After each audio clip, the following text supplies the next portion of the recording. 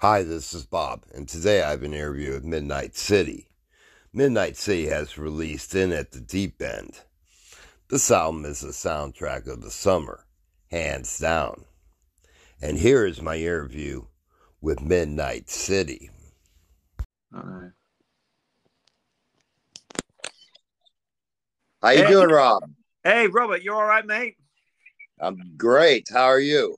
I'm good, thanks, mate. Yeah, sorry, I just had got a few technical issues going on over here at the minute, but I think we figured it out. I wanted to thank you for taking time to speak with me today. Oh, no problem, mate. Thank you for having me on your show, man. How was the recording process this time around? It had to be better not recording during the pandemic. Oh yeah, definitely, 100%. Because the last album that we did, Itch Account Scratch, which came out 2 years ago, was recorded completely during the whole COVID thing. So it was actually we didn't actually get together once to actually record. We it was recorded in five completely different studios all over the UK, and obviously everybody was. It was a weird time for everybody. Everybody was in a bad mood and with all the crap going on around the world. So, yeah, it was a much smoother process this time around for sure. Yeah, it's got to be hard to feed off each other when you're not even in the presence of each other.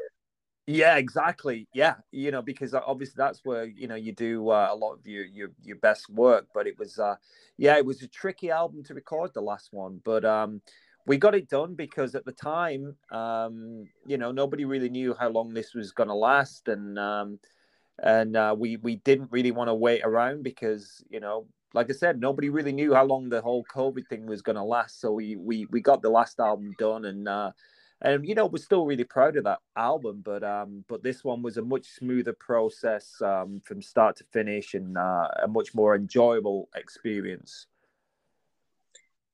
I wanted to ask if you could speak on a couple songs for me. One, I love the intro going into Ready to Go. I think it's a great track to introduce the album.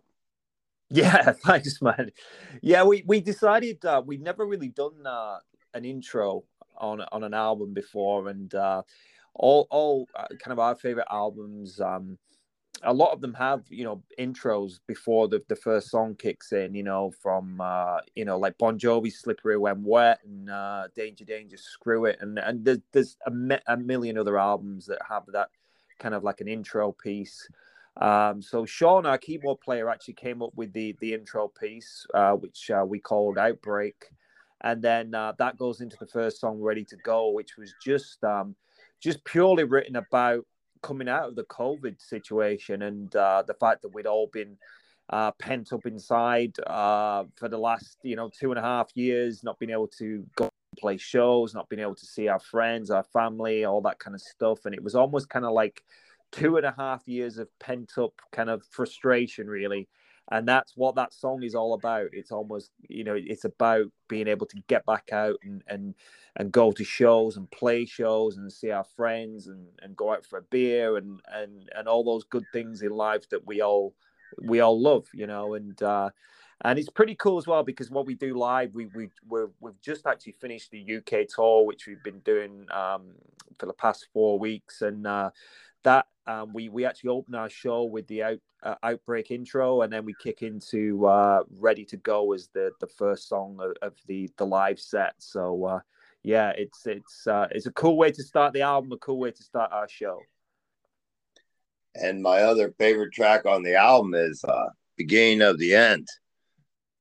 I Oh wanted yeah, to, that's a good one because that seems to be a lot of people's favorite song, which is you never really know when you put an album out because um you spend so much time with the songs and you never really know how people are going to react to them and which songs are going to be their favorite. But that song, I think, is probably like from what I've heard, everybody seems to be one of their favorite songs on the album, and that was a song that I wrote.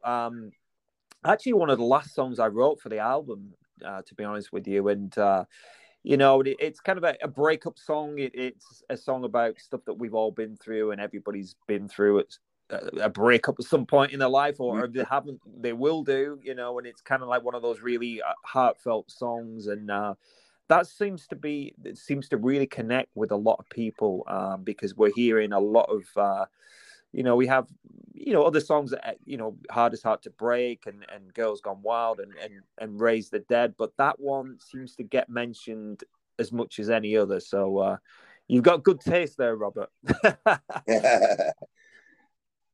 And one thing I noticed about the album, I think if you strip it down and take it down to its roots, it's just a classic rock album.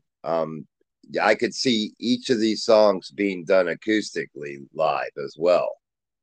Yeah, absolutely. I mean, well, thanks for the compliment. I mean, basically how I write songs, I write everything on an acoustic guitar. So that's why it kind of works, because if a song works with just me and an acoustic, then when you take it in the studio and you add all the production and make it sound huge, obviously you build on that, but at the same time all those songs can be stripped back down to just one guy and an acoustic guitar. And I do a lot of outside Midnite City. I do a lot of solo acoustic shows. I did a tour opening up for Ted Poley from Danger Danger over here in March, and I've got some shows coming up with Mike Tramp. And I play acoustically a lot, and 95% of the stuff I do is Midnite City stuff, because, like I said, you know, because it's been written on an acoustic guitar and because it works on an acoustic.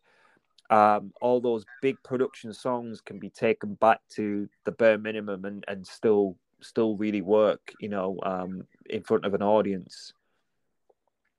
Yeah, and I think all the best songs render themselves that way as far as the rock genre.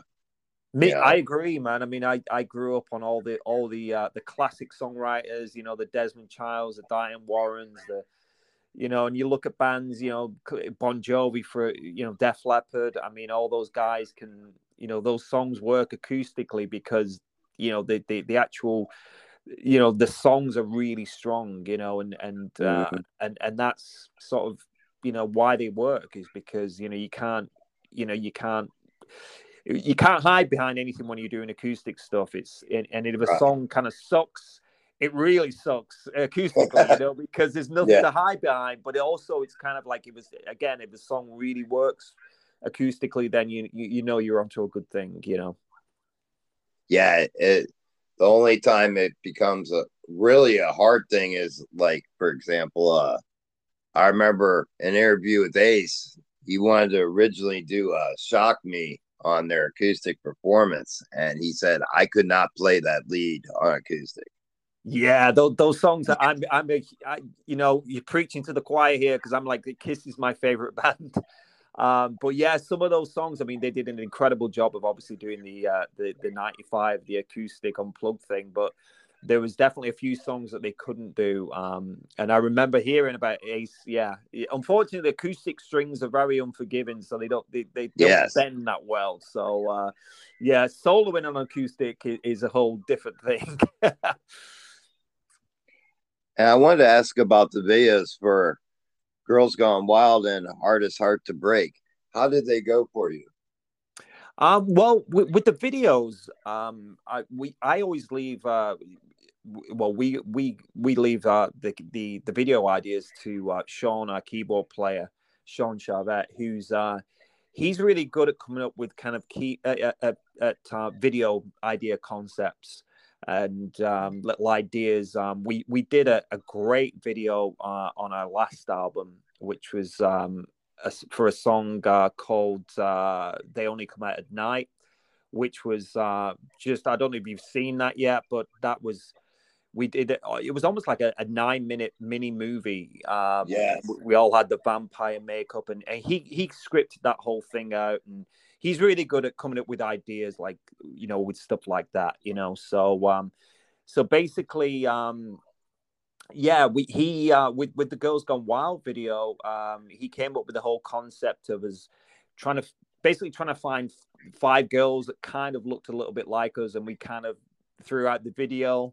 kind of morphed into the female versions of ourselves. And it was just because the song is such a fun song, and it's a tongue-in-cheek song. It's kind of, it tips the hat to all my favorite bands like Warrant and Poison and all those guys that, it's not, we're not trying to save the world. You know what I mean? It is a tongue-in-cheek, fun, hair metal song. And we wanted a video to go along with it. And, we all thought it came out great. It was a lot of fun to shoot, and the girls in it were great, and people just seemed to really just enjoy the fun aspect of it. And actually, the hardest heart to break video was actually shot, funnily enough, on the same day.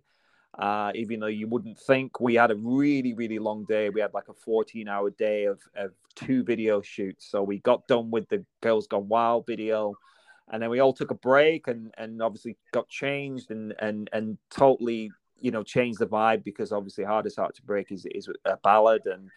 And with that one, Sean sort of said, well, why don't we go for like a classic, almost kind of like a late 80s MTV style video. And his idea was actually, he was kind of looking at videos like, Motley Crue's You're All I Need, and Winger's Miles Away video, and we kind of like a grainy 80s kind of black and white, just like a low key, just like a nice looking video to go along with the song, and it just worked out great. So yeah, we're really happy with both those videos. And getting back to Hardest Heart to Break, I wanted to ask, the song sounds very personal in nature, and I wanted to know if it was, one, and two, did that make it hard to perform? Yeah, a little bit, mate. A little bit. It was written about a past relationship of mine that came to an end, and the actual the kind of theme behind the song was, the main tagline is "You're the hardest heart to break," and that's kind of meaning that, in any relationship, whether it's a relationship breakdown or a marriage breakdown or whatever, a divorce, whatever, there's usually one person that wants things to end, and there's usually one person that doesn't. And every now and then it can be mutual, but in my experience, it never is. Right. It's usually a one-sided thing. And it was kind of written about, looking back at where I was at the time, where, I was sat at home, drinking a beer, sat on the couch, feeling miserable about, what had happened.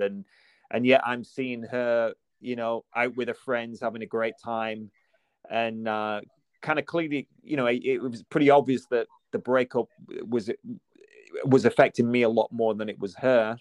And it was kind of that thing of like, well, why am I sitting at home, crying into my beer and feeling awful about this, and you're having a great time, and it almost doesn't mean anything to you. So that whole point was, you're the hardest heart to break, as in, what does it actually take for you, for your heart to break? Because mine is, and yours certainly isn't.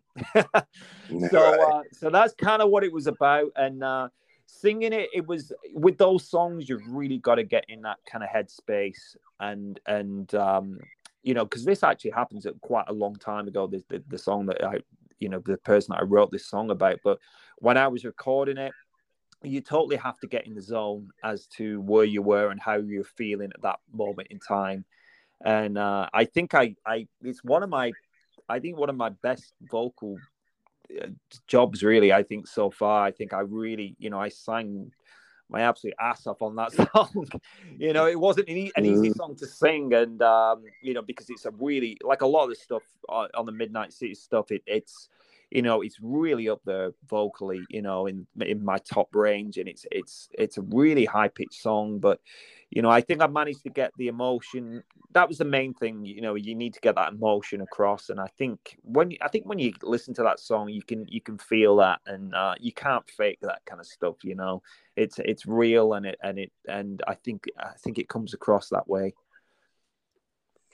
I also wanted to ask you if you could speak on the album artwork and the artist that was involved. The album artwork is very immersive.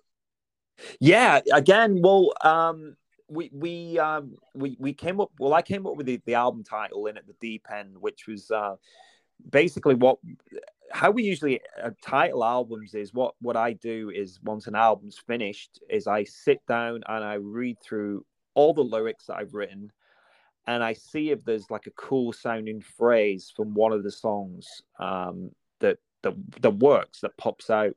And we did that on our previous album and on our second album. And once this album was done, I sat down and read through all the lyrics, and the term "in at the deep end" actually comes. It's actually a line from a song called "Raise the Dead," which is obviously on the album. So I thought that's a great sounding album title. I had no ideas. I'm never good at coming up with album cover concepts. But again, Sean, our keyboard player, that's kind of his thing. He's a good kind of like marketing guy, and he came up with this whole idea of almost kind of like almost like an 80s neon city underwater, kind of as weird as that sounds, because we did have a couple of we had a different artist that actually did our second album cover. And he sent us a couple of ideas over that just weren't working at all. So Sean came up with this idea of, like I said, this underwater kind of neon 80s city. And he worked really closely with a guy called Alex Cooper, who's actually becoming really well known because he's doing a lot of album covers now. And his profile is really starting to take off a little bit because he's doing...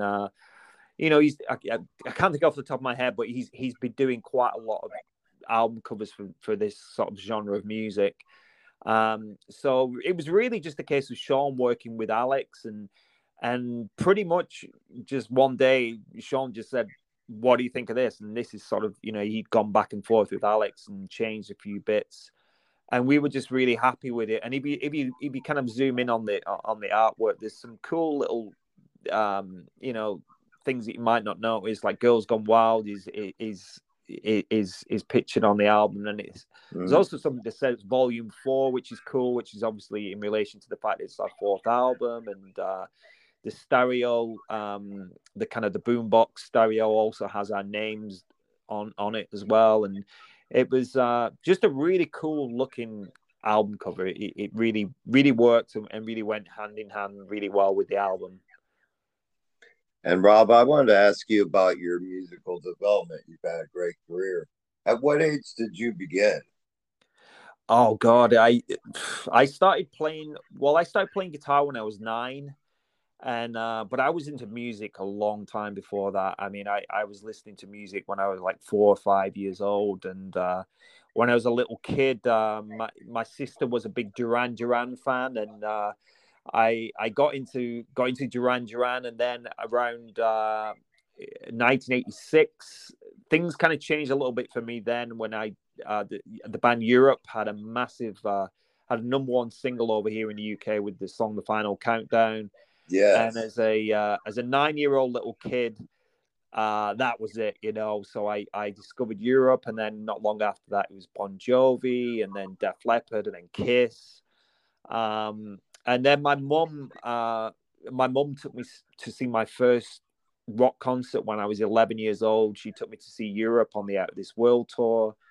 And it was really at that point that I 100%, I already kind of knew that I wanted to play music, but it was seeing that show that just completely changed my life. I think every musician has one of those moments where they go and see a band. And I remember walking out of that gig as a little 11-year-old kid thinking, I know what I want to do for the rest of my life. And so I mean, I started playing guitar at 9, and I started writing songs when I was about 11, and and then I started playing drums and bass, and then I started singing, and really it all kind of went from there. I started playing in bands when I was like 14 years old, and and it's kind of been a hell of a journey, that's for sure. But it's been a fun one. It's been a hell of a lot of hard work, but it's been pretty good so far.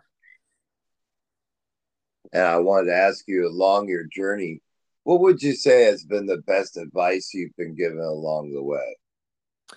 Oh, that's a good question. I think probably the best advice that I ever had was just to always do what's in your heart to do and play the music that you want to play. Because if you're trying to be something you're not, people see straight through it, and if you're Sure. if you're trying to look a certain way or sound a certain way just to fit in with what's going on, it just doesn't work. So I've always just 100% done my own thing, from, starting out in my school rock band when I was 14, and then, then starting my first sort of like real serious rock band when I was 17, and playing drums in that for 5 years, and then sort of moving on to different bands. I mean, I've been in so many bands. I was I sang in the band Tiger Tails for 10 years, which was quite a big band over here. Sure. And I've done so much stuff, but the main piece of advice I always kept with me was just to be yourself, and so long as you 100% believe in what you're doing, and you're so passionate about what you're doing, then people will catch on to it, and people will be with you, and jump on board with it. So, just being true to who you are, I think, is the best piece of advice I ever had. And also along that journey, what would you say has been your proudest moment as an artist? That's another good question. There's been many. There's been many. I mean, I've got to say I'm really, really proud of this album, In at the Deep End. Not that I'm not proud of everything else I've done in my other bands, and even the other Midnite City albums, I'm really proud of. But there's just something about this album that seems to have really, really connected with a lot of people. But I think the proudest moment for me was probably when we went to Japan as Midnite City in October 2019, which was somewhere that as a kid, I'd always dreamed of going.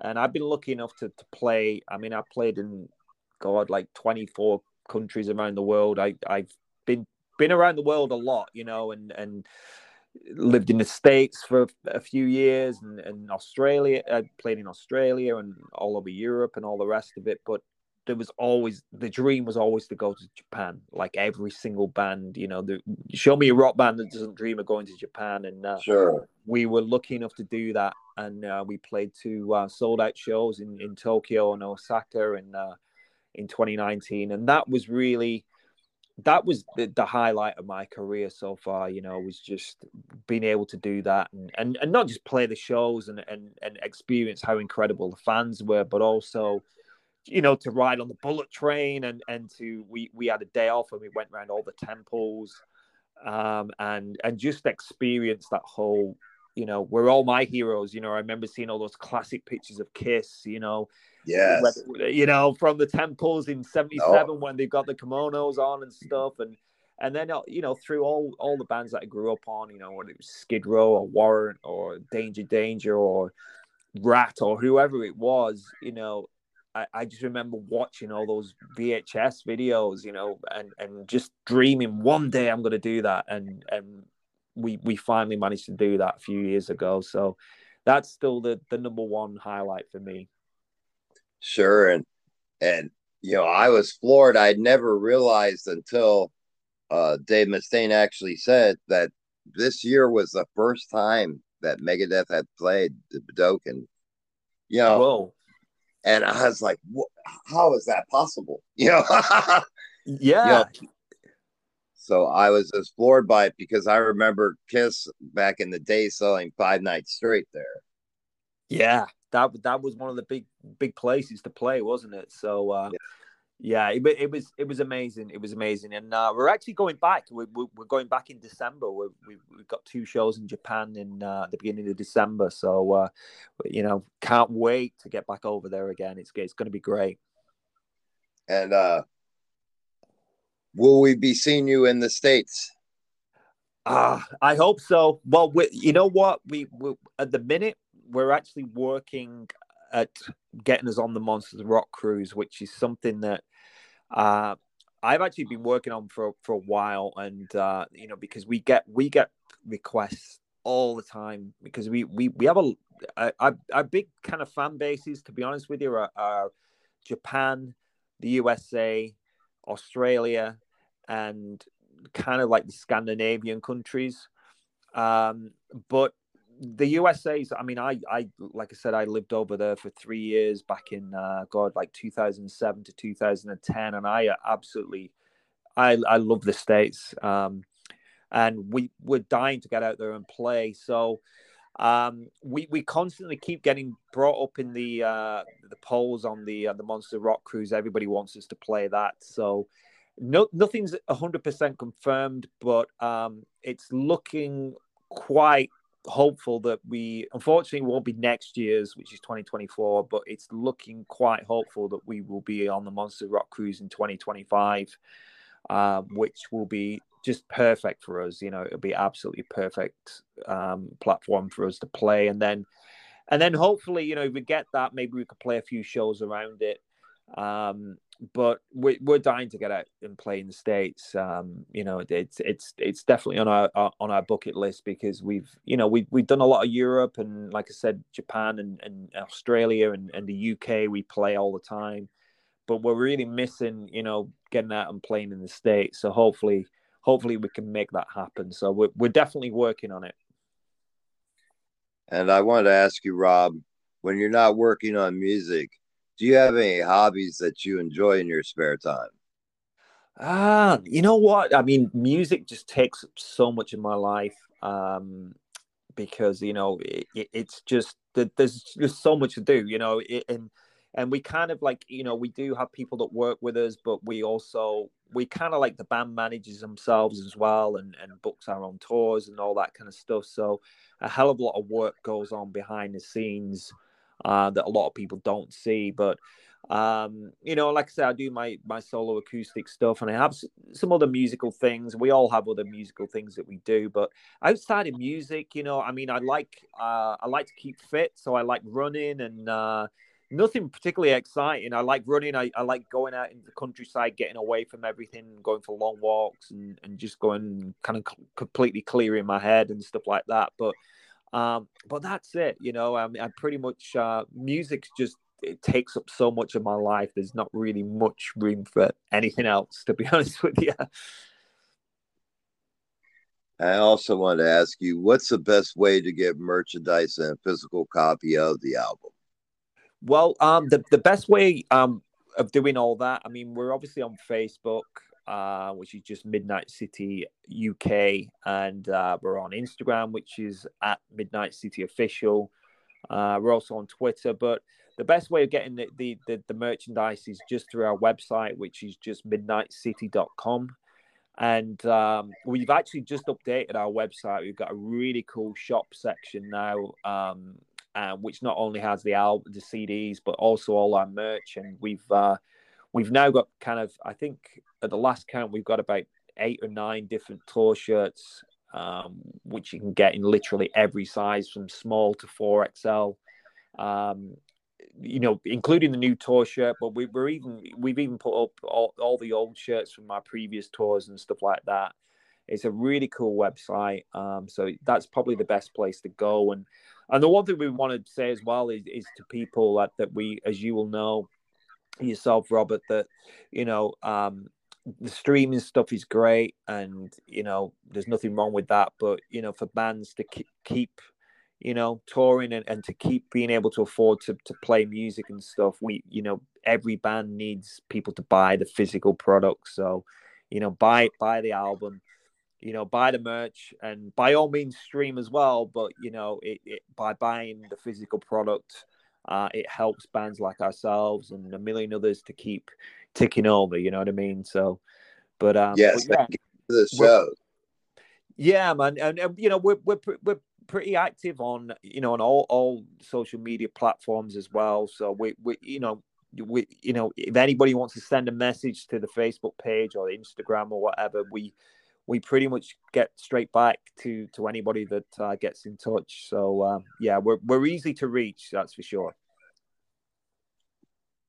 And speaking of touring and touring merchandise, if you could pick your top 3 bands that you would absolutely love to tour with, who would they be? That's a good question. These are good questions, mate. They're very, very good. Kiss, obviously, number one, without any doubt. I actually just saw. It was quite a sad day for me actually because I saw two of they were just in the UK last week, and I actually saw my final two ever Kiss shows in Birmingham and Manchester. I know they're wrapping things up in the States in December at Madison Square Garden. So it was actually, yeah, just last weekend I saw my last Kiss show. But I would love to, the ideal gig for us would be to get on, some of those very last Kiss shows. I think that, and I think also, on the stadium tour that went around the States last year with Motley Crue and Def Leppard and Poison, I think we'd have been a perfect band, the perfect opening band on that. Get rid of Joan Jett and stick us on there instead. Right. I think that would be pretty cool. And then I don't know, like a third band. It's tricky. It would have to be just that, like any like arena rock, because I think doing what we do, it's such a and when we play live, I mean, we just go nuts on stage. It's a very visual band of running around and our show belongs on a big stage. So I don't know, maybe just like a Def Leppard tour or something. I know I mentioned them before, but just one of those big arena rock bands. I think we would fit with any of them, to be honest with you. Sure. And lastly, I wanted to ask you if you could give a message to your fans, what would that message be? Well, I just want to say, on behalf of myself and the rest of the guys, that we just want to thank you all for the support we've had. I mean, we've been around. It's great because I was speaking to somebody about this the other day that we're 4 albums in. The band started in 2017, and so we have been around for a while, but people just seem to, we have our old school fans that have been with us since day one, but on this album we seem to have attracted a lot of people that some of them haven't even heard of the band before, so they're kind of like backtracking a little bit. But Sure. We're just so we're just so happy that you dig our new album, and every time we go out and play, we give 110%. You ask anybody that came to see us on our UK tour over the past 4 weeks, and they'll tell you, that we're such a fan-friendly band. I mean, we have a Facebook group called the Midnite Army that has well over 1,000 members, and we're just very proactive with our fans. We're not one of these bands that we're a little bit standoffish from our fans. I mean, we're out after every show, hanging out with them. Like I said, if anybody wants to send a message, we get straight back to them, and hopefully we give them something back, in return for everything that they give to us. So we just can't thank them enough for all the support, and like I said earlier, we just keep buying our music though. That's important rather than streaming. Because Sure. bands need to kind of stay self-sufficient and stuff like that. So buying merch, helps bands like us and a million other bands, to carry on doing what we're doing. Sure. No one's gonna get rich making a hundredth of a penny. That's right, mate. That's right. You've got it. And we do. I mean, I totally get that. That's the way that the world is nowadays, and people that's how they consume their music. But we're lucky enough that we do have some old school fans that they will buy the CD just to look at the artwork, Sure. and just stick it on the shelf, and then he will still go and listen to the album on Spotify or iTunes or whatever. But they're also, they know that they're supporting the band by buying the album as well, which is there's a million other bands like us on the same scene, and they'd all say the same thing. So yeah, it's really important. Sure. And and like I say, we came out of COVID and things are better now, and it's time to go see acts. It's Absolutely. time to go see a band and have fun again. Yeah. Yeah. I mean, that's what I mean. Us more than any other band. I mean, we're like we're like the most fun rock band you can go and see, and we're, after like 2.5 years, 3 years of just complete misery, we are the ultimate band to come out and see and have a great time and have a beer and just, forget all your problems and just have fun. And that's what this band is all about. Sure. And that's what rock and roll is all about. You got it. You got it, Robert. Yeah. Well, I wanted to thank you, my friend, for one, delivering an amazing album, and two, taking your time to speak with me, my friend. Oh, you're welcome, and I'm really glad you like the album, and it's been a pleasure to be on your show, mate. So thank you very much for having me. Thank you, my friend. You have a great rest of your day. You too, Robert. Take care, buddy. All right, take care. Bye-bye. Bye. I'd like to thank you for listening to today's podcast. You can sponsor the podcast. Just click that button and you can be a member of the family. And remember, come see me for a fix.